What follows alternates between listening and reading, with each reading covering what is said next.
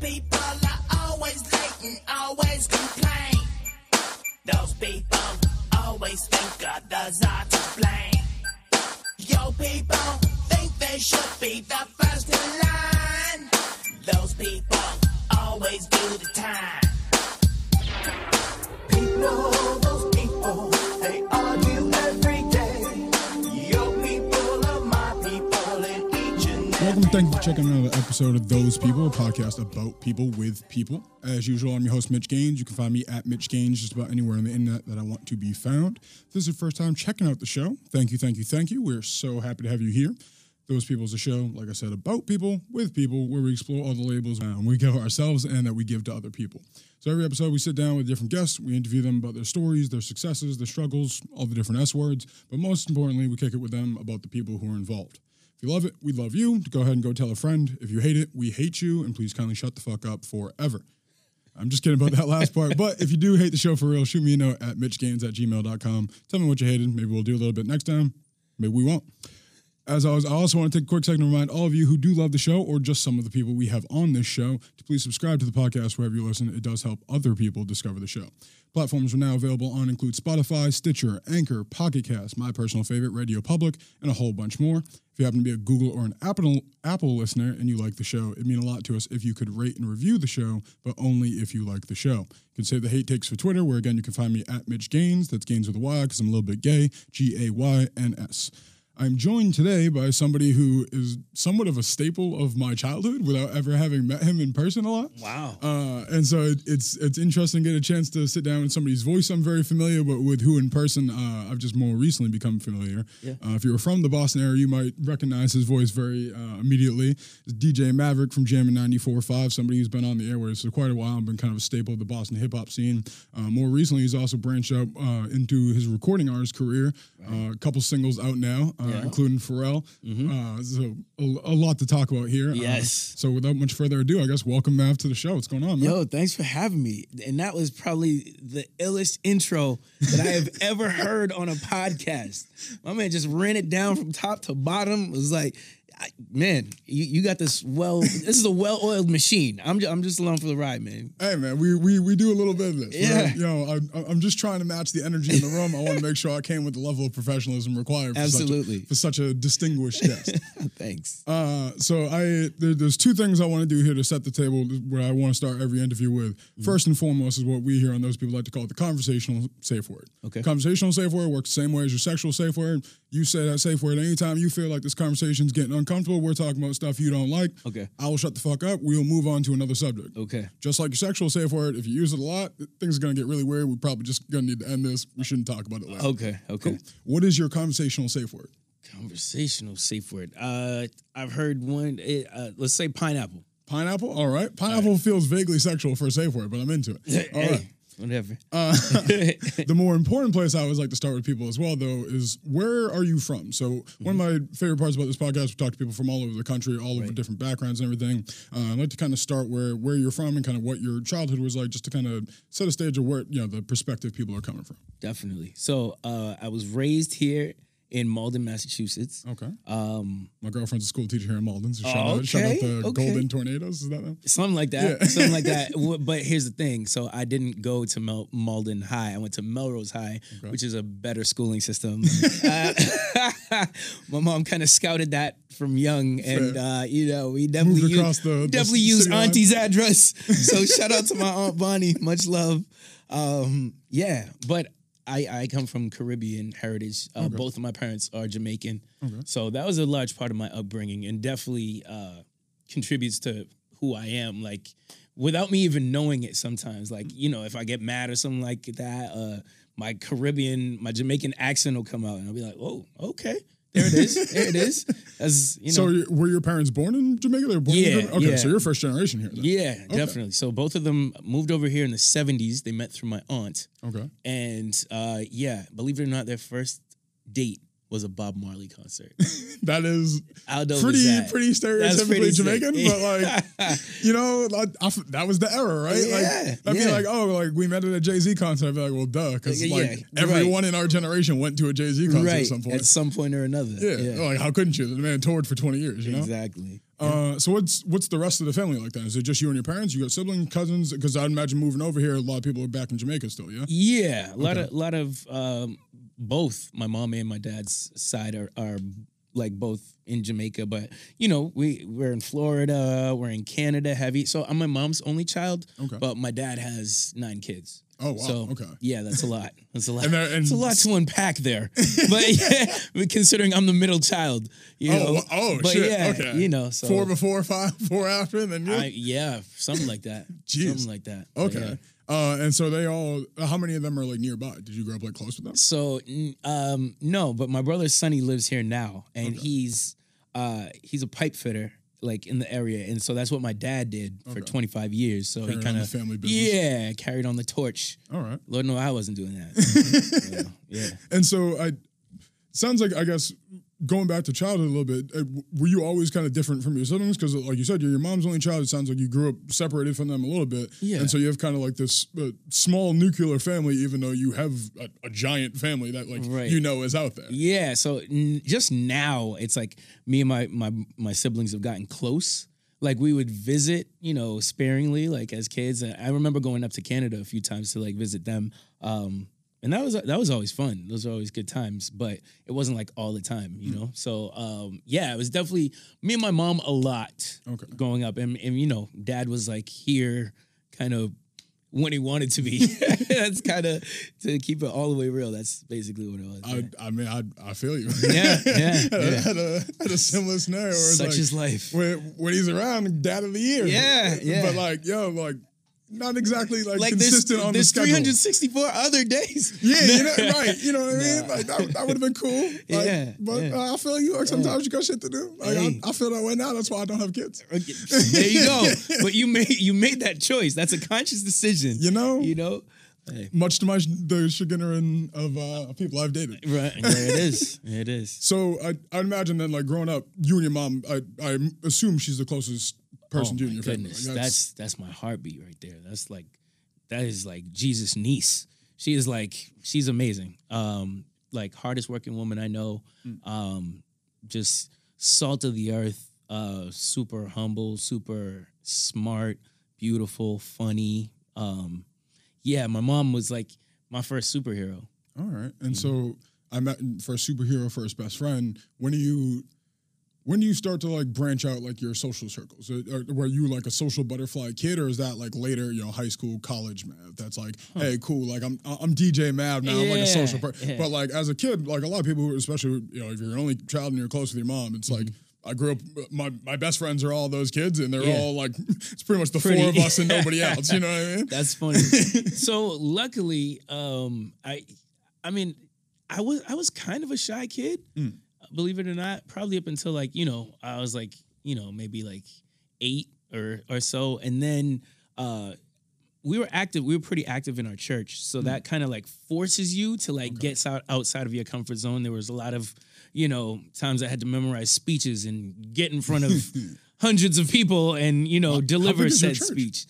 It was big. I went to Holy Tabernacle, so that's in Dorchester, Mass, right on Washington. Yeah. And so I mean that's a huge congregation. All right. So I've only been there for like protests and events. So I've never actually. I've been. I don't know. I have a weird relationship with church. Like I've been to church a lot, but never the same church very often. More than like a couple months. No, I spent some hours. I logged some serious hours in that church. So. And are you still religious now? You still go to church? I wouldn't say religious, but I definitely believe in God, and I go to church when I can. That's fair. Yeah. Right. Yeah. I got what is your relationship with God like? I know that's like super deep, but that's man. I mean, I just like my post today. I just posted on Instagram today. Is just like eternally grateful. There's a lot of things I can be thankful for, and I always approach everything that I do with a heart of gratitude, because nothing has to be the way that it is. Nothing is promised. That's why if you ever catch me complaining, you can punch me right in my face. I got nothing. I'm gonna hold you to that. Yeah. I got nothing to complain about. Like life is good. God has been good to me. Like, so let me ask this then: how'd you get to that point? Like, what was I mean, son of immigrants, dispersed family. Yeah. You know, we're playing the address game to go to better school districts. Yeah. Was it always kind of like that? Because I guess one of the things I realized as I got older, especially I'm the youngest of two, but small family kind of as well, and my whole family dynamic, not to my knowledge until I got older, was kind of built around like insulating me from any problems. So that like as I got older, like I'd have all this access, right? Like I'd go to better schools, I'd go to college, I'd get a good job, I'd feel independent enough to go do shit like this in my career. Right. You know what I mean? Right. Was that kind of the same thing in your family, or was it always kind of just smooth sailing? No, you know what? My mom did a great job of exposing me to, you know, like the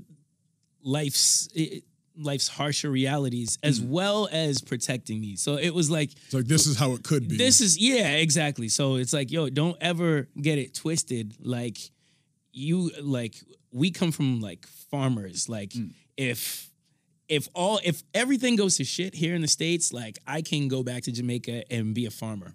Like, you know what I'm saying? Like we have land, we have farmland and stuff like that. But it's like, it's a simple life. Like that's what we come from, is like, so, you know, I will never get caught up in the whole, you know, like, oh my God, where are these followers? Like, oh, like, you know what I'm saying? Like, oh, woe is me. Like, you know, that's not where I'm coming from. I'm coming from like a place of like, yo, you have to dip down in the well to like get water to bathe with. You know what I'm saying? Like this is I say all the time, like maybe the best position you can be in is one where like you have a safety net, but it's not a safety net you want to go back to. Yeah. It's like you could fail and you'd be okay. Like, you know, you will survive, like there'll be food to eat and like generally a job and a shelter. Yeah. You know what I mean? Yeah. But it's like, is that the job and shelter and life you want? That's not what I want. No. But it's good to know. You know what I'm saying? Because that enables you to take those risks, right? Yes, like you can go out there on a limb and be like, nah, I have the confidence I'm gonna go do this thing, because like if I really fuck up, like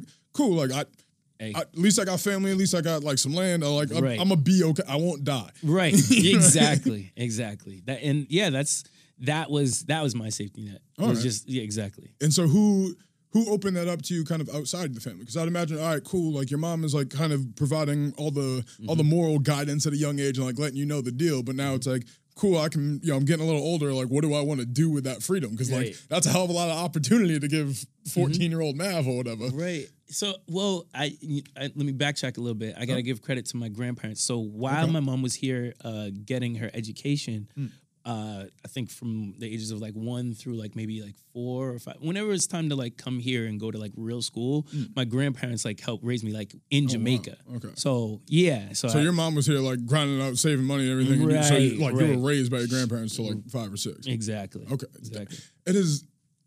Honestly, I'm trying to think if there's been anyone. I think every episode I've done of this show, somebody has a story like that with their grandparents. And it's so, like, my grandmother, like, lives in Florida full time. My other set of grandparents died, like, well before I was born. And so I've never quite had that experience, you know what I mean? Like, or maybe I'm just, like, detached from it. But it's bizarre to me because, like, I feel like that is part of the success story. It's like, hey, like my parents had their parents like show up and take care of me for like 6 months to 10 years, somewhere in that range. And that like allowed me to prosper. You know what? It's a thing. And I feel like it has to be a thing like in, sometimes in Caribbean or other, you know, families that are, you know, in the Black experience. I was gonna say, you can say Black, bro. Yeah. No, but it's not just Black. It's Black and brown people because you know it happens in the Spanish community as well. Indian kid I was interviewing a couple weeks ago said the same thing. Yeah. So I definitely give them like a ton of credit because that also like morally I feel like that helps shape a lot of things. And you know, it's like little things, like little nuances. You kind of notice the difference between you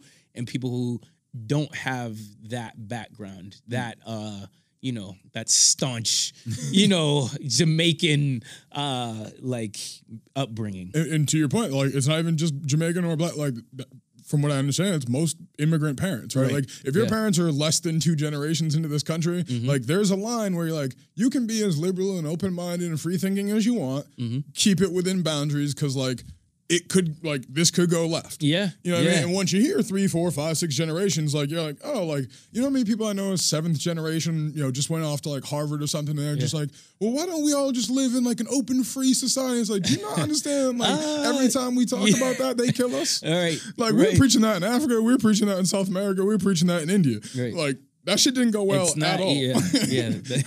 They don't want that to happen. Yeah, there's like a boundary the older generation sets for you, like, yeah. I agree with you. Yeah. Keep that indoors. Right. That's necessary. It's true. All right. And so, okay, so shout out to the grandparents for sure. Yeah. When do you kind of start branching out, I guess, as like an artist and a creative person? Because it sounds like you were set up pretty nicely for that. Definitely. School seems like it went pretty well, from my understanding. Like, It did. was pretty much a straight breeze. Yeah. For you. There is a line in one of your records I wanted to ask you about regarding the school thing. So I forget the exact line, but something to the effect of straight A's, never failing, I was killing it. The smart black boys, a racist teacher's nightmare. They ain't never said a word, I felt it in the air. Back then, I was looking for a hero. Nowadays, I just look up in the mirror. Got me feeling like an icon. Rappers in the dark, I turn the lights on.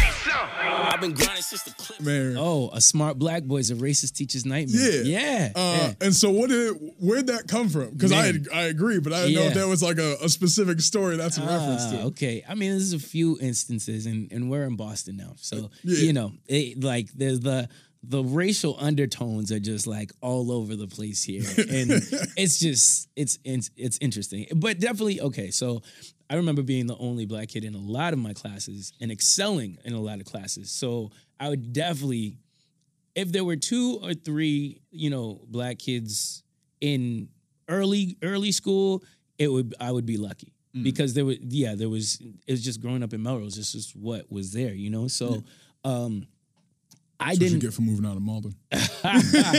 maybe. But it was just that line in particular just made me think of, you know, teachers who didn't necessarily like it's a subject like English, where it's like, I know English because my mom's a fucking English teacher. And you know what I'm saying? And they're like, I'm good at this. I know this for a fact. And it's just like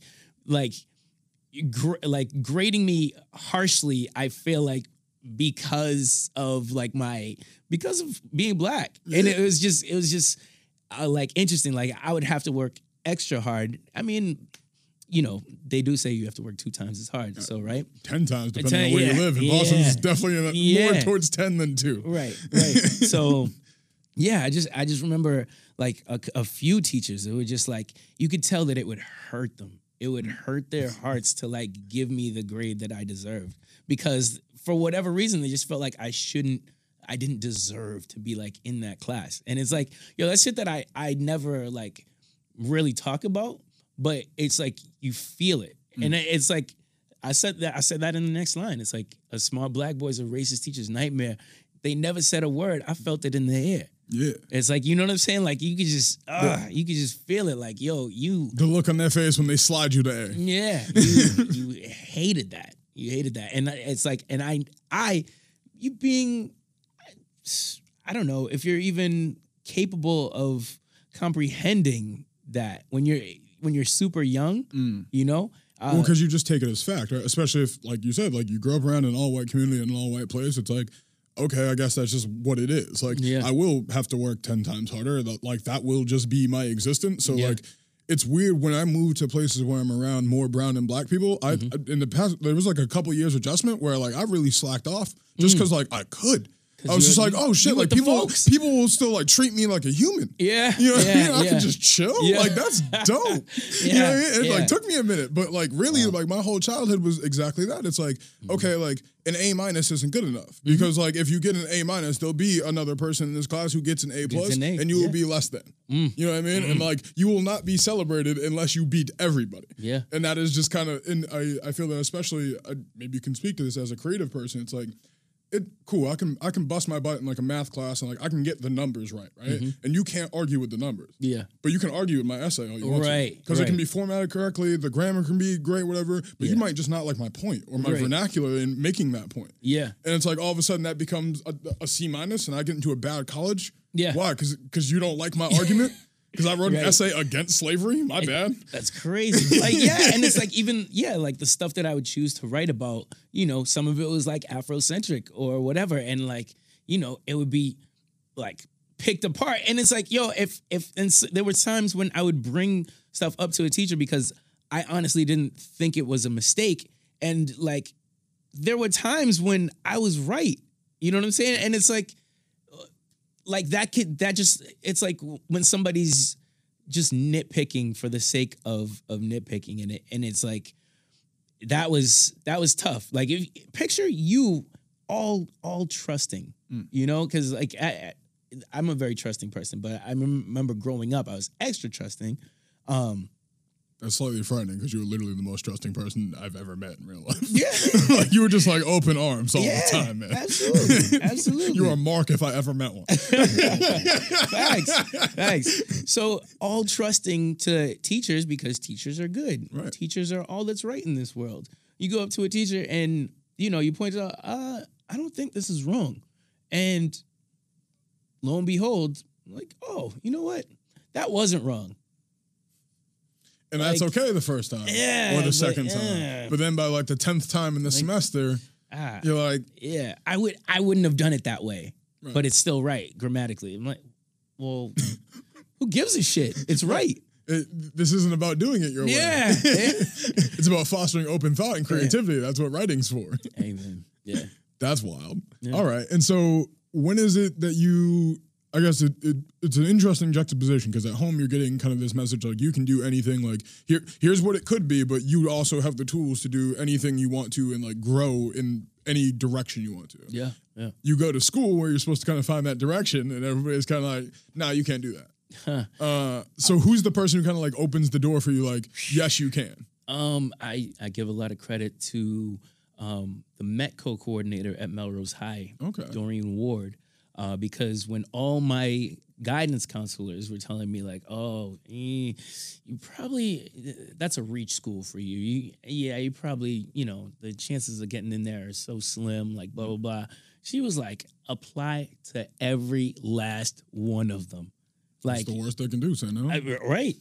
And she was the one who like, sent me scholarships because that was my biggest worry, I think, going to college was like, damn, I knew how hard it was for my mom. She's out here working 2 jobs. She lived in another country for 5 years, so your mom could afford to move the family here. Precisely. Precisely. And it's no lie. I remember a time when my mom worked for this trucking company. She would work there during the day, and then to make extra money, she would clean the place at night. So it's like, I remember being there with her with the like. That's a hustler, by the way. That's mom. That's why she's a superhero, So, boom. With that said, it's like, one, like I said, I have no excuse. I will not complain about anything. And just to continue, it's like I feel like very fortunate. Like that Metco program really opened up some things for you. Very, very fortunate to one, have her have been in the position that she was in at that time, because that could have been anybody. Yeah. But she definitely took like a special... Especially in the Metco program, there's a lot of people who weren't really about helping people. Right, from what I've been told from others' experiences. There you go. Well, Doreen Ward is a very special woman in that, because she hooked me up with scholarships too. She definitely put me on to the Jackie Robinson Foundation scholarship, which I got. That was a huge asset. So basically, every year there's like a summit. I had to interview for it, and that was probably one of the most intimidating processes for me. Doesn't seem like you're bad at interviewing. No, I'm not. But I mean, it's like what. 15. When do you go into college? I don't know. Like 16, I guess you're applying. 16-year-old Mav is like, he's a little bit unsure of himself at this time. That's fair.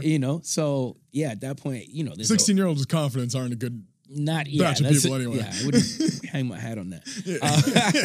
So yeah, they sit you down at this round table, and it's a bunch of like really professional Black folks who have like made it, who have gone through everything, you know what I'm saying? Everything that you've gone through, and probably it's literally the Jackie Robinson Foundation. It's just like, we Exactly. are the gatekeepers of like the Right. Black experience in white success. Exactly. So yeah, that needless to say, that interview went well. All right. And I was able to, get that scholarship, and they definitely hooked it up. I think it was like $6,000 a year to go to BC, which is where I ended up choosing. Where else did you apply? Just out of curiosity. Man, Where else did you get in? yeah. So I won't make you to sell the place you didn't get it's in. fine. It's fine. I didn't get into Harvard. I didn't get into Georgetown. That's fine. You applied to Harvard? Fuck y'all. Good for you. I didn't even take that swing, bro. No, that's fine. Everything turns out the way it's supposed to. That's all good. But yeah, Northeastern, BU, got into Syracuse, UMass. So you definitely weren't going far St. from home, though. John's. No, I applied to a few that were, mostly. That's what I'm saying. Like mostly Hughes and East St. Coast. John, or Yeah. that's still a 5-hour, 6-hour drive. Yeah, exactly. I wasn't trying to. Yeah, I wasn't You trying weren't applying to Cal Berkeley or UCLA or nothing. No. I mean, one, because I didn't really know nothing about those, but also, just because I wanted to, stay near home base. You know what I'm saying? Make sure mom's good. And what did you study once you got to college? Communications, I assume? Whoa. Or I some sort of started media? off as a bio pre-med major. Yeah. So Insert record scratch here. Yeah. Pop, can you help me out? for real. So, I mean, basically, growing up in a West Indian household is just like, okay, you're smart. Be a lawyer, be a doctor, or an engineer. Those are the options. And West then Indian, East Indian. A lot Yeah. of similarities, bro. There A you lot go. of similarities. There you go. So, then I get to college in my first semester, I was like, I don't know. Like I'm taking a few classes that I'm really into, but then the other classes I'm just like, I'm not, like, my interest isn't peaked. I'm not, I'm not really connecting with the subjects and stuff like that. And this is somebody I haven't seen less than a B. Okay. And so first, So you're on cruise control at that point. well, this was in high school. So my first semester at BC, though, I had to withdraw from a class because that was one of those. Got right to that withdrawal line in the semester. You're like, I can't do this. This is not it. 36. This ain't gonna work. This ain't it. This ain't it. But it was one of those like sheep herd you into class. Like, you know what I'm saying? There's like 300 kids. You Some can't. giant lecture hall. You're like Yeah, squinting and at a I'm whiteboard. Yeah, and I'm staying after too, like, trying to get extra credit, and like I had a tutor and everything. It was just like, if this is it, I don't want it. If this is my next 8 years, Yeah. because that's not like something you like. Even with a 4-year degree in like biomed, Yeah. you're almost guaranteed need to go get a master's, if not a doctorate. So it's Right. like this is what I'm signing up for until I'm 30. Yeah, like, nah, bro, this ain't it. This And so ain't what'd it. you switch to? So yeah, I switched to communications after my sophomore year. I Okay. mean, it was kind of like that was a pivotal point, definitely. So that's you're getting all your like prerequisites out of the way and all that. So it wasn't like Right. a hard switch. It wasn't like that set you back 2 years or anything. No, Okay. not at all. And BC's good with that because some of the core curriculum. That's what those were half of the classes at least that I was taking that All right. first year. And so I know you're a big sports guy in high school. You didn't play anything at BC while you were there, right? I thought about walking on the football team. I thought about it, but like I said, that first semester, my friend BC, BISI, Okay. yeah, he That's walked confusing. On, yeah, he walked on as a safety, I believe, and man, he would be hit, and he was bigger than I was, and like he would come home like, like limping, like back hurting and stuff like that. And I was like, damn, bro, It's that one of those plus- weird things where like people see guys like your size, my size, be like, oh, you're built like a football player. I'm like, have you met football players? yeah, like these dudes are no joke. Nah, I don't want to get hit by them. Yeah, right. I'm 230. I'm good, bro. For real. So yeah, that kind of, that taught me a few things, but also, just let me see. Let's focus on the academics. Let's get that right, and and then we can branch out. And so when do you, I guess, when do you decide, like, obviously you switch your major, you're like, cool, I want to be in media of some sort. Yeah, I have a communications degree too. Boy, is that fucking broad. You know what I mean? You get that degree and you're like, well, what do I want to do now? Do I want to write commercials? Do I want to work in radio? Do I want to produce TV? Like, you can do a lot of stuff. How'd you settle on the radio thing? Like, how did jamming come about? How's all that? I think I just grew up, like, listening to radio. I knew, like, whatever I wanted to do, I knew it was going to involve music. Okay. So that kind of narrowed things down. Were you already recording at this point? Like when you were in college, are you making music? So I had a band while I was in college. Okay. And that was called Versatile. And I started out as the bass player, but then we needed somebody to, do vocals. So, I was like, well, if you want to put me front and center, I'm not going, I do this a little bit. So I sung in the choir. Exactly. But that's what I knew. And choir singing and solo singing are two different things.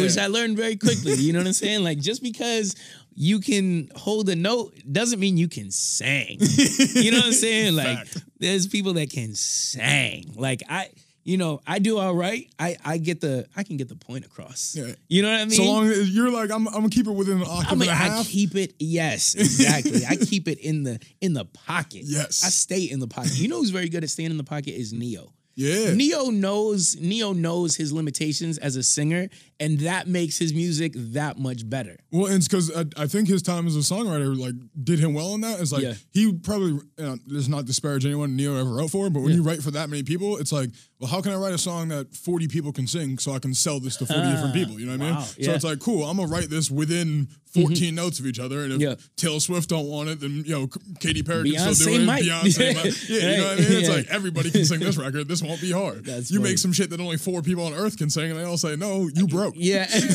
you know what I mean? That's true. Especially if you can't sing it. I know. That's what I give Neo. It's like that's what's weird. Neo stays in the pocket, but has multiple pockets. Yeah, like, Neo will be in the pocket for an entire song. You flip to the next song on the record, it sounds like a different dude. Yeah, he never even go back. You know what I mean? It's like, oh, but talented dude, man. I take it you're not Neo. I'm not Neo. Nowhere near Neo, but I respect him tremendously. So where do we change from? Well, first and foremost, what kind of music was the band? That's an important question. So it was called Versatile, but we would sing everything. I remember us singing some like Justin Timberlake songs. I remember us singing some Genuine at the time. So you guys are doing like the cover band circuit. You guys are playing the Lansdowne Street bars and Boylston's and shit like that. It was all at colleges. Like all of our shows were at colleges. That's so fair. We go down the road to like Newberry or I was gonna say Massachusetts is the best state to live in to be a college touring band. You got a gig every night. Right. We did a lot of BC shows, a lot of we did nights at BU. We did Mount Ida probably. Mount Ida, yeah. we were off in Mount Mattress. I don't think I forgot about that. That's my mom's alma mater. well, that's how my dad and my mom met. All right. There you have it. Mount Ida house party. The rest is history. Exactly. And so, okay, you move out of like the Versatile stage, and at this point, obviously you've been in music for a while. You know you want to do music. When do you kind of branch off doing solo stuff? And is that what comes first, the solo stuff or the radio stuff? Man, so I think it was kind of simultaneous, to be honest. I remember getting my internship at Jimin. Okay. That was junior year. So what year is that?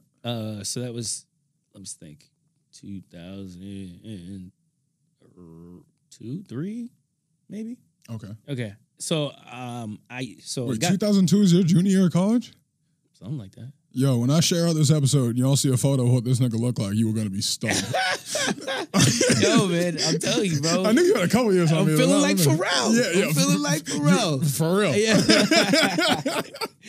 All right. So 2003, we're branch out. You got the internship at Jammin'. Yes. And so that was crucial in like kind of learning the lay of the land in radio, and that kind of like was it. I was able to kind of hone in like with my classes to kind of cater to that, but also so music. You could kind of like select based on what you were seeing at work. You were like, I know I'm gonna need to know about this. Exactly. Let me waste these credits here, not there.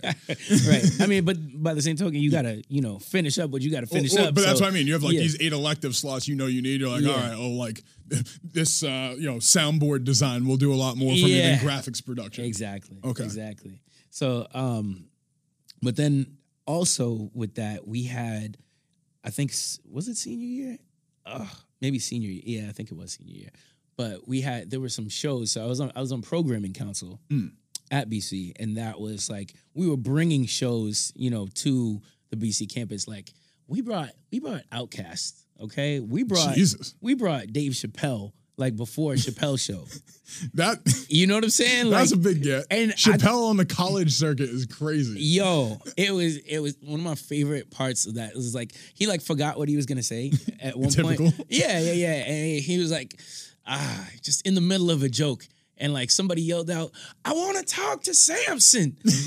and in perfect comedic timing, he didn't miss a beat. He was like, "Me too, nigga, shit." I was like, yo, the sign of a true comedian. Like, yo, he was on it. Like before that person even got off that person's tongue to yell out, he already had the response. I was like, yo, this was freaking amazing. He's the GOAT. Yeah. It's plain simple. Chappelle, seriously. So yeah, pivotal moment. Okay. Senior year in the back lot, they had like this surprise concert, and it was Common. He came to BC, and he's doing his set, whatever, and he does this one part. I need one MC to come rock with me. So then by this point, I have the juice from being in my band as like the guy who can sing, the guy who can rap. So boom, all my friends point at me, and I'm in the front row because you're in the programming company. You know what I'm saying? It's like, no, I'm helping myself. I'm out here. I'm out here. So I get up on stage, bruh. When I tell you, I rashed. Like I went off. Like after every bar, people were like, "Oh, like get him!" Yeah, it was dope. It was dope. So yeah, from that point on, and what's Common's response? That's the important part. Yo, it was great, and like he was like, all right. But this is before social media because, like, yo, right? Because you can't put this on MySpace. Yeah, had this happened in this era, yo, I would have gone super viral, bro, super viral. But yeah, that's crazy to think about. Yeah, 10 years later, this happens, and like you're a star. Crazy. Like you were literally a millionaire already. Crazy. So not to say you're not doing well, but like it ain't that. Yeah. But yeah, that was a dope ass moment because. So I went like Common rap, and then I rapped, and then he rapped again, and like, yo, we just dapped each other up at the end. It was like, and that was the moment when I was like, you know what, I can do this. Okay, so that's the moment you're like from here on out, like I am a musician, I am a rapper, like this is my lane. This is for me. I like this. And so we're talking 2004 still, right? Yeah. Okay, yep. And so, but then you dive heavy into radio from there, right? Like, yeah. So what happened? This sounds rude, but like, what happened to the solo career? Because it sounds like, all right, cool. I just had like the moment of my life. Like people know who I am. I have enough recognition. I have some radio recognition already. Yeah. I got good connections. Like those sound like the seeds. Here's the thing. I was doing both. Like I remember distinctly like the next, like as soon as I graduated, like me and my friend, we went out to LA and like we were shopping our demos. Okay.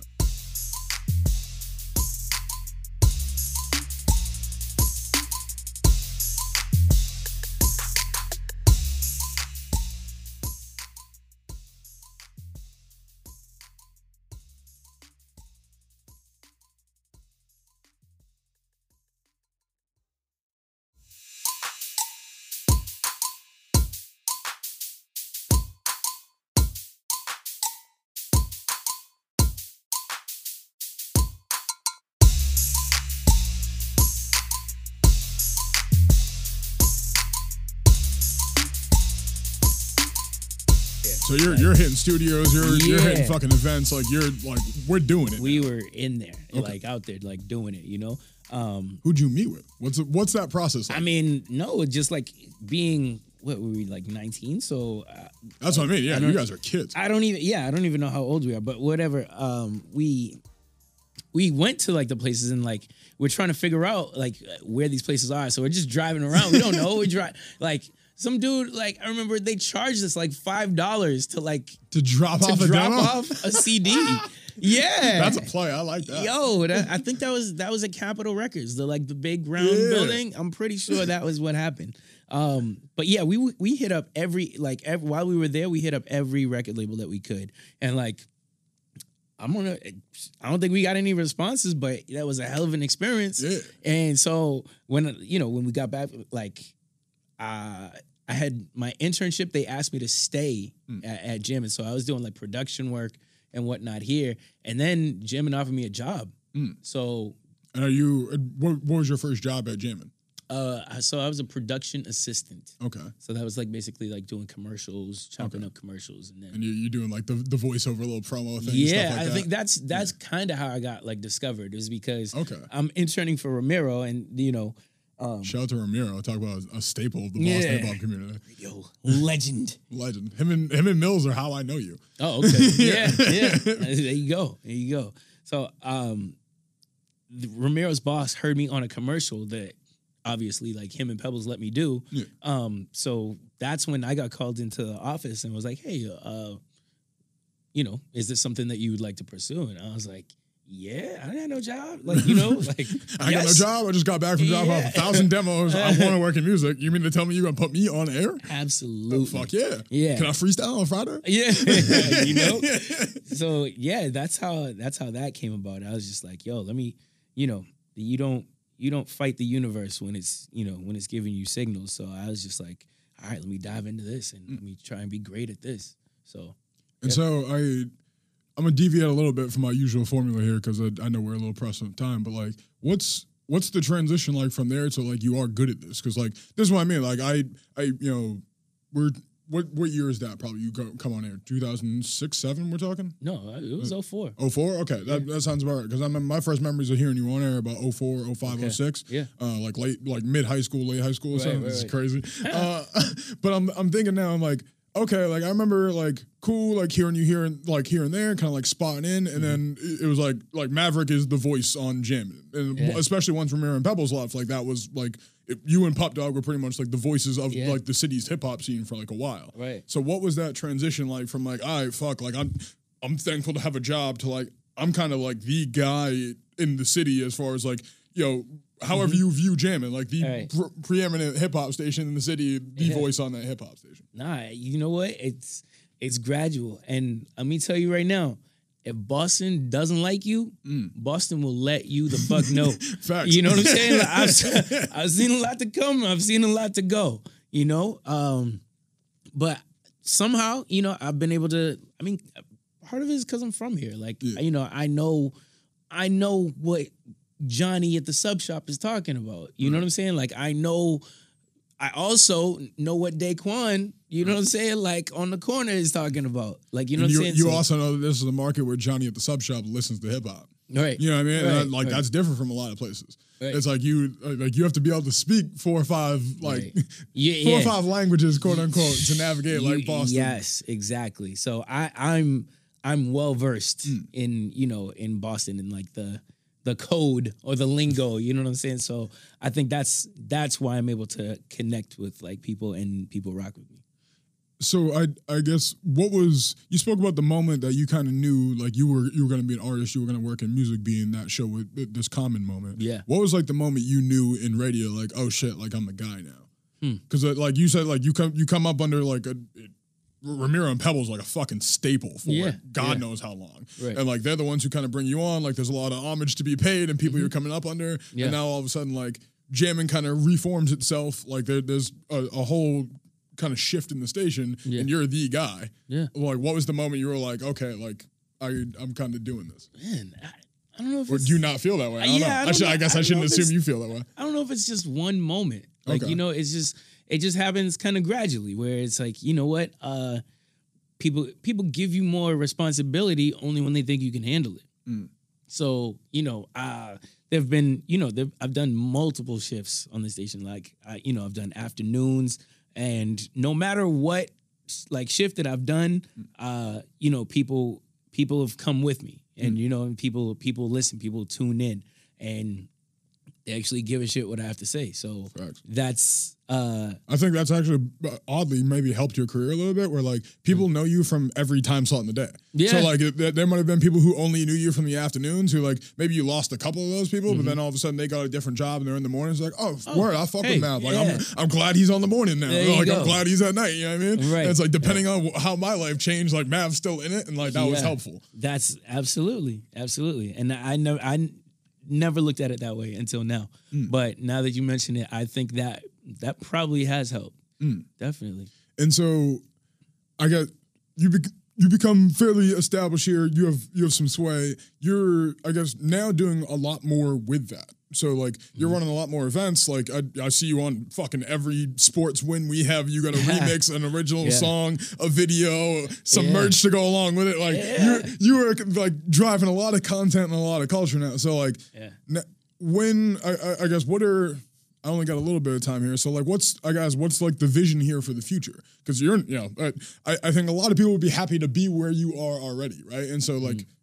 We hear from a lot of people in good places, like, don't get complacent, right? Like, so what is the vision and, like, what's driving that now? Man, it's still is that hit. Like, I definitely want, like, a hit record. Okay. Like, you know what I'm saying? Like, as an artist, you're always, as an artist that's, like, unsigned and whatnot, you're always one hit away. So, the drive. Shit, even ours who are signed, you're one hit away sometimes. Right. So, like, the drive to find that record, that always, drives you. And just like artistically, I always want to, push myself to like the limit and just find, different creative ways of like, expressing myself. So yeah, that'll never stop. An artist, and for those of you in relationships with artists, an artist never stops being an artist, regardless of what job or position they hold, or what time of day it is, or when in the calendar it is, or what holiday is coming. It's like, yo, like, you gotta create. Like, this is when I'm feeling it. You know what I mean? For real, yeah. So would there? This might be a tough question. Would there? Feel free to invoke your safe word. Would there ever be a time? Say you have that smash hit. You have a like platinum single, right? Song of summer, shit's blown. Old Town Road type shit. Right. Would you give up radio in pursuit of like your recording career? Or would you always want to be able to do both? I don't know anyone who's successfully done both like that, but man, I don't know if I had to sacrifice it. I don't know. Because it's such a that's a part of you now. I know. I feel like I would know in that moment. You know what I'm saying? Like, so there's a certain like questions you can't answer until you're like in that. In that exact predicament. It's the right answer, but it's very zen of you. Yeah. But I mean, don't think for a second I don't love what I do. I really do. And I genuinely I love coming to work every day because it doesn't really feel like work. And that's one thing I told myself. I was like, yo, the second I stop enjoying what I'm doing, then I'll quit. Yeah. Well, especially as an artist though, like, what could be better than talking about like the industry all day long? Yeah. Like, you talk about the industry, you break new records, like you have your finger on the pulse of like every new sound, every new wave that's coming, every new artist that's coming in. Like, you get a chance to like sit and talk with all these people. It's like I can't imagine a better way to like help create as an artist than being able to meet every artist that's popping as they like are coming of that sound. Yeah. It's great. I don't, like I said, man, if you catch me complaining. Fair. Well, let me ask you a couple quick ones before we get out of here. What's just like your favorite part of doing this? That's one of my favorite things to ask people is like, I mean, a lot of cool people doing this podcast, a lot of people do a lot of interesting things. It's like, well, from an outside perspective, it all looks dope, right? Like, cool. Even just the way this is set up, looking at you, this looks dope. Like, this is an Instagram snapshot waiting to happen. So it's like, what is your favorite part? Is it? Man, I love the big stage shows, like the summer jams, the monster jams. Okay, like those are like low key for me. Those are like big moments because I'm here talking to people and I think they're listening. I don't know how they're reacting because I can't see that. Like when I say something on that stage, I can see that visceral. 70,000 people. Yeah, I can see that reaction and like, yo, that's what's up. I like that. That must be crazy. Yeah. Like it's a good feeling, man. It's weird because like I'm not a musician or a performer of that sense at all. So like I've done a lot of speaking gigs and stuff in my life. It's like crowds at 100, 200 people. You do like a panel, maybe 300 or 400. Right. And it's like that's cool and everything and awesome. But like I could not imagine the feeling of just like a festival grounds or like a football stadium just being like hanging on your every word. Like, that's insane. It's dope. And then, like, those are the moments. Like, it's like those are the adrenaline rushes. They make you want more of that. That is like I never got into like heavy drugs or anything like that, but that to me is the closest thing to like drugs because you're like, that's addictive. You know what I'm saying? As somebody who plenty of my friends and people in my life have dabbled in that scene, myself included, it's like, fuck the drugs. The coolest part about the drug culture is like those big, like just good energy kind of like settings. Like when you are in like a festival or like a rave or a concert and it's like, you're right. Like you don't need drugs to be there. I've been to plenty of raves sober. Right. Like the energy just of 40,000 people dancing is unbelievable. Yeah. Like you will just be filled with love and like you like don't know what to do with it. That's why I go. That's why I go to like Carnival, like in Trinidad. That's why I'm going to Caravana this weekend. Oh, shit. Okay, like, I see you. Yeah, we search for that. You know what I'm saying? We need that. Yeah. I couldn't agree more. Last question for you before we do random people here at the end. We talk a lot about labels on the show. Okay. I'm always curious, whatever your labels are, like, how do you feel about people who aren't those people, right? Like, is it weird for you now, like, as immersed in this as you are, like, to meet people who, like, just, I don't listen to hip-hop. I don't think it's important. It's not real music. You know what I mean? Or like meet people who are just like, or even just people like me who are just like, I don't listen to radio. You know what I mean? Like I tune in Jammin' 94.5 and whatever the sports 98.5, whatever. Those are literally the only two stations I ever tune into. Occasionally, if I'm in a tunnel and like my Bluetooth isn't working or something, like I'll flip over and like you guys are who I listen to. But that's it. You know what I mean? And so it's like, I don't know. Do you like hate those people? You're fucking killing my industry. You don't respect my art. No. Like, how do you feel about those people?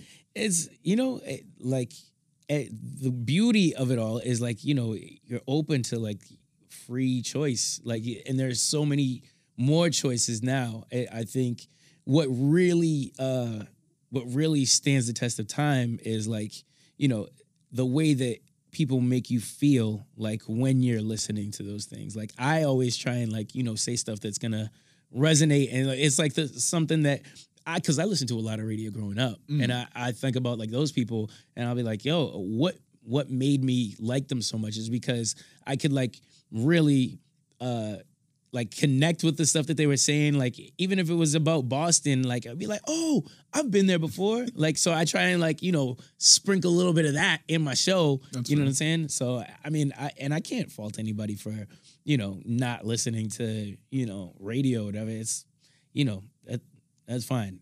But I know that if you do come over to my lane, you're gonna have fun, and you might learn something. You might hear something you never heard before. I mean, I think that's really all you can ask for, right? It's like people like if you're gonna listen, I hope you appreciate it. If you don't, like tell me what you think about it, and like if it's not for you, it's not for you, and that's fine. But like I don't create it for everybody. I create it for the people who listen, and if enough people listen, then I still have a job. That's how you got to look at things as an artist too. Yeah, because for like sure. People get discouraged, be like, oh man, why are they fucking with me? It's like, yo, you make the stuff for the people that are fucking with you. Forget all the people who aren't. Right, and the thing is like the only way to reach the people who aren't fucking with you are the people who do fuck with you telling them. Yeah, like, unless you have like billions of dollars of marketing budget, right? Yeah. Like that's the way you're gonna get the word out. So forget trying to impress them. Like make your core fans love you, and they'll go be the evangelist. Right. I play Pharrell every time I'm in the fucking gym. Yeah. That shit go hard as fuck. Hell I benched 285 to that record. Let's go. You know what I mean? Let's go. You know what I mean? So it's like your people will tell other people about like the shit that works. You know what I mean? I highly recommend, by the way, everybody listening, go get that Pharrell record. Please put that on your gym playlist. Please do. Heavy in my rotation. Well, hey man, I really appreciate you doing this. We're gonna cut here a quick second and then come back and do those random people at the end, and then I will let you get back to your regular life. All right, man.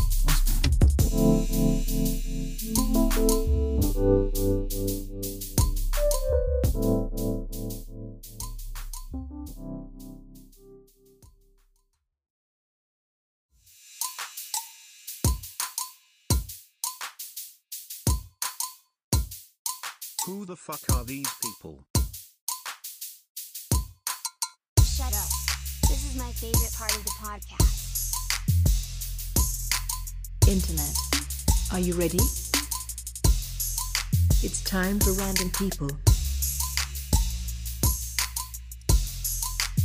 All right, we're back, and we're going to do Random People, my favorite segment of the Those People podcast. So the way this works, I have a list here, 100 people, all different types of people. Some are, proper nouns, if you will, celebrities and the types. Some are, races or religions. Some are occupations, all sorts of different types of people. Okay. You pick 3 numbers, 1 through 100. I'm going to put 30 seconds on this clock over here, which I should have pulled up beforehand, but I am very unprepared, and I apologize for that. There we go, 30 seconds. And then you're going to give me the first 3 things that pop into your head about those types of people. Sound good? Yep. Easy enough. What are your numbers? First number's got to be 23. MJ all day. Seems Greatest popular. of all time. All right. 12, which is... I sense a GOAT theme here. No. Honestly, that was my favorite number way before Tom Brady. That's what every kid in Boston says, by the way. Yeah. So I just want everybody to know that. That's funny. And we'll go 3. 3? All right. Easy enough. AI. All right. I like your taste, man. Yeah. Oh, this is perfect. All right. All right. And then we have 12 and 3. All right. Awesome. All right. 30 seconds on the clock. We are going to start with, unlock. There we go. Athletes. Give me your first 3 thoughts about athletes.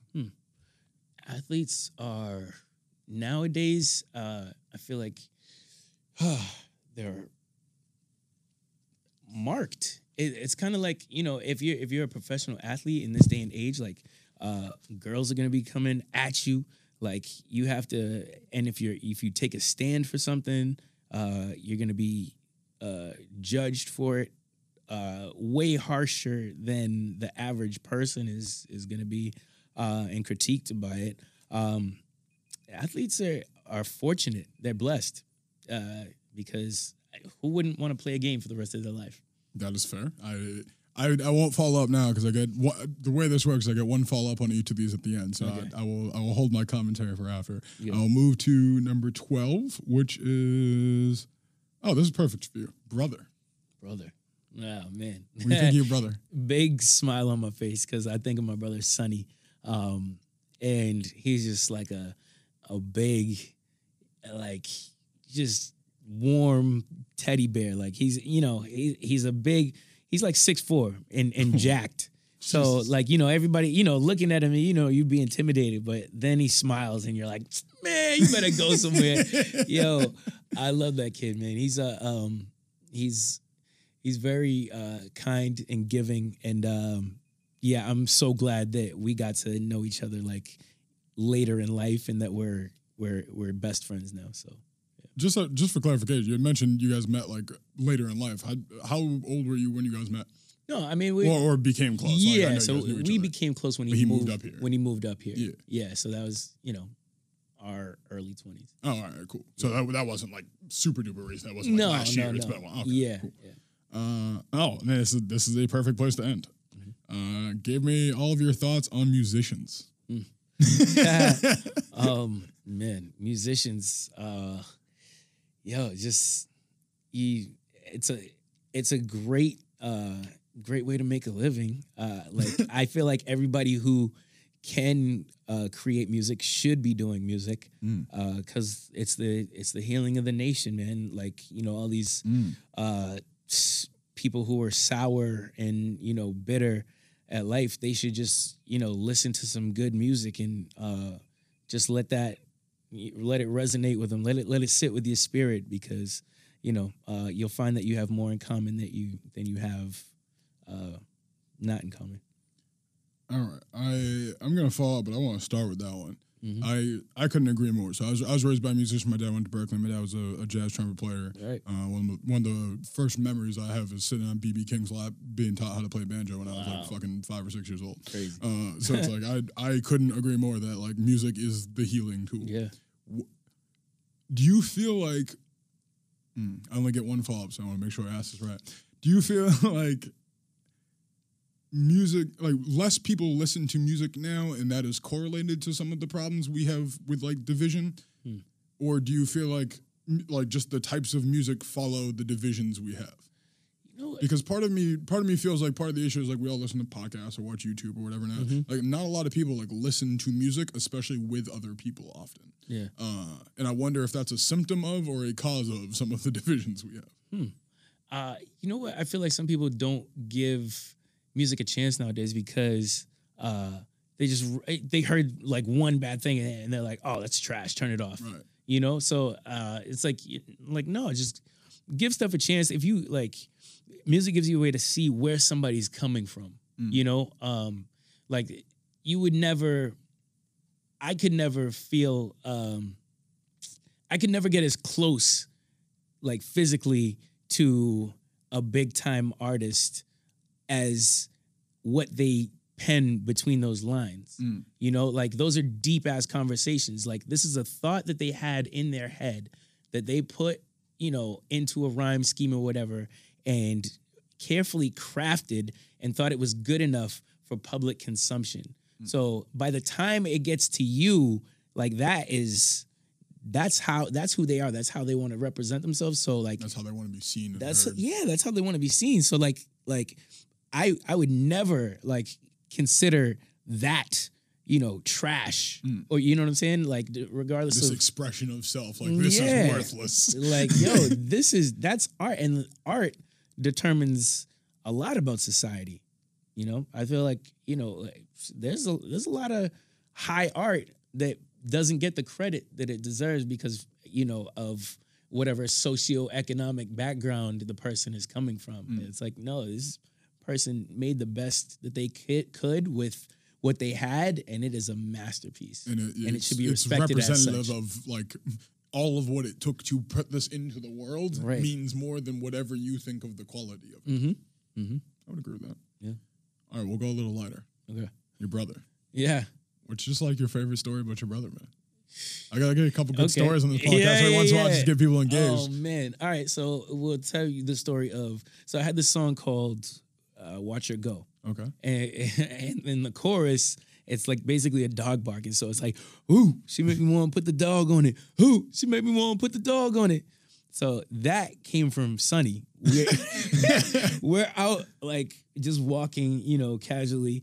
I think we were at like Revere Beach or something like that.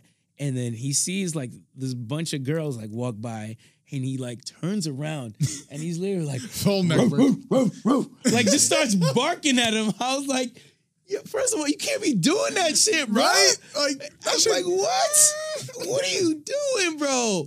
It's like 1992. Yeah, and so I'm there. Like I would never dream of doing something. And like you that. like known. That's part of the problem. It's like that's not like yo, we just like yell some shit out of a car. Nobody's gonna know, and like that's whatever. Yeah, and I'm Maverik at this time. That's you know what I mean. what I'm Like saying? you, niggas know who you are. Right. So I can't be seen as that guy. Yeah, but yo, we can't be barking at women on the beach. But make a fire hook though. But yeah, exactly though. So I was quick to put that into my next record. I was like, ooh, she made me want to put the dog on, because that's exactly what that was. That should go too. It's hard, right? Yeah, yo. That's funny. And our last one was athletes, and you mentioned just like there were. I love the way you phrased it, that they're marked. And you gave a couple examples, whether that's by women or by media for the stances they take. But like, it does feel like now all of a sudden, like if you're an athlete, like you are a marked man and you are looked to have like leadership and opinions and role model behavior on a scale we didn't used to. Right. Like athletes are always role models, right? But now like we want them to be political leaders and we want them to be thought leaders and we want them to be conscious of the environment and like raise their kids in a way that we agree with and all that. Right. And I guess like what role do you want athletes to have? Because I feel like the conversation always surrounds like what they should or shouldn't be, and it's just like, well, I don't know, like what are you looking for from athletes in general? You know what? I don't. Because you're a former athlete, obviously. Yeah. I assume you want your kids to play sports and shit. Oh, 100%. I'm raising a bunch of football players, even if they're girls. But yeah, so I think, you know what? The one thing that I don't want people to want from athletes is to sit down and shut up. Yeah. You know? I agree. Like, yo, if an athlete has something to say, voice that shit and voice it proudly and, you know, and stand behind your shit. Don't let the people who think that you shouldn't have an opinion quiet you. Like that doesn't make sense. Like, listen, they have a platform that they earned, you know, whether it's, you know, through years of hard work and practice. Like, look, make the most of your platform. If you're gonna take a stance on something, by all means, do it and be proud of it. Don't like that's one thing that I really dislike about, you know, certain parts of America is like, they can't do that. They're just an athlete. Like, do you The shut up and dribble crowd. Yeah. Do you know like how intelligent you have to be to play a professional sport? Like, do you know like the level of problem solving and like analysis that goes into being like this is a critical top level thinking. athlete? This is like The science that goes into your like nutrition and like there's a lot to like LeBron is like he may be a genius in the same way like Mozart was a one track genius. Exactly. But the man is a genius. Right.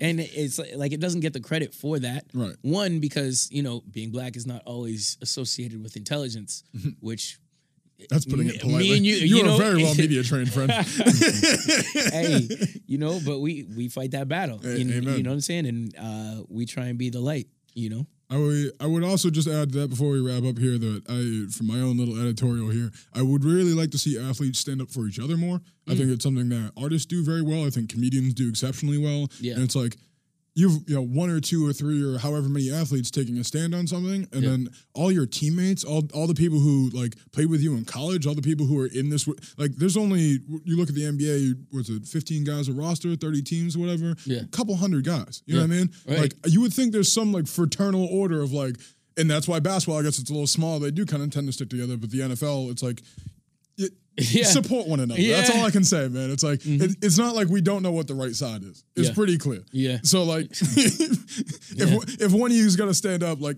they can't knock you all down. And if you stand up with 50 people, it's a lot stronger than two. Right. What do y'all want to go back to the days when they wasn't letting brothers play? I'm saying. Word. Yeah, we'll see. We'll see how that NBA looks. Right. That's what I mean. We'll go make the Drew League the new NBA and like. Peace. Yeah. Big Three about to be popping. Seriously. Awesome. Well, I know we're a little tight for time. I want to let you get out of here. I want to thank you yet again. The final question I ask everybody is, who do you want to hear this episode and like know your story? So you're in a unique position from a lot of people I interview. It's like most people locally have heard your story, but on like a national scale and kind of like outside the market, like who are you hoping hears this? Who do you want to get to know you better? Who do you think misunderstands the Maverik story? Man, hopefully somebody can hear this, like maybe a young artist can hear this and will be inspired and, you know, get something out of it. I want everybody to hear this, every damn body. I want everybody to hear this because, you know, I'm speaking my truth and, you know, I feel confident and comfortable in that. Well, if you are in everybody, if you are a young up-and-coming artist, if you are any of the people that we would like to listen to this podcast, or if, you know, you're just a human being, because in my opinion, everybody listens to the Those People podcast, be sure to check out Maverik. You can find him at Money Mav, is that right? Yes. At Money Mav on pretty much everything. What's the website? Moneymav.com. Moneymav.com. Awesome. New fashion line drops this week. Yes. That right? Yeah, So that'll be out by the time that this is up. So go cop that. There's some fire gear. I don't know how much we're allowed to talk about, so that's why I kind of avoided talking about that. But that shit is drippy. Salute. Mav life, you know. I'm going to need some of that. So definitely go check that out. Anywhere else you want people to find you on the internet that we should direct people to? I'm Instagram heavy, so at Money Mav on everything. I'm gonna get more active on my Twitter. You know what I'm saying? Like I feel like sometimes I don't say the things that I want to say on Twitter, but that's gonna change. We're gonna do some more of that. This is the problem with pretty people. Is pretty people go on Instagram because it's all pictures and you look good at it. For us ugly niggas, like I thrive on Twitter, bro. It's all the words. I don't post a single picture. Yeah. Clown. Well, hey, man, I very much appreciate you doing this. Thanks again. Thanks again to everybody out there listening and supporting the show. Till next time, I'm Mitch Gaines, and we're all those people. Appreciate you, man. This is fun. All right, this is one of your best episodes. It better be. It's not gonna kill you, right? Those people are wrong, most people are right.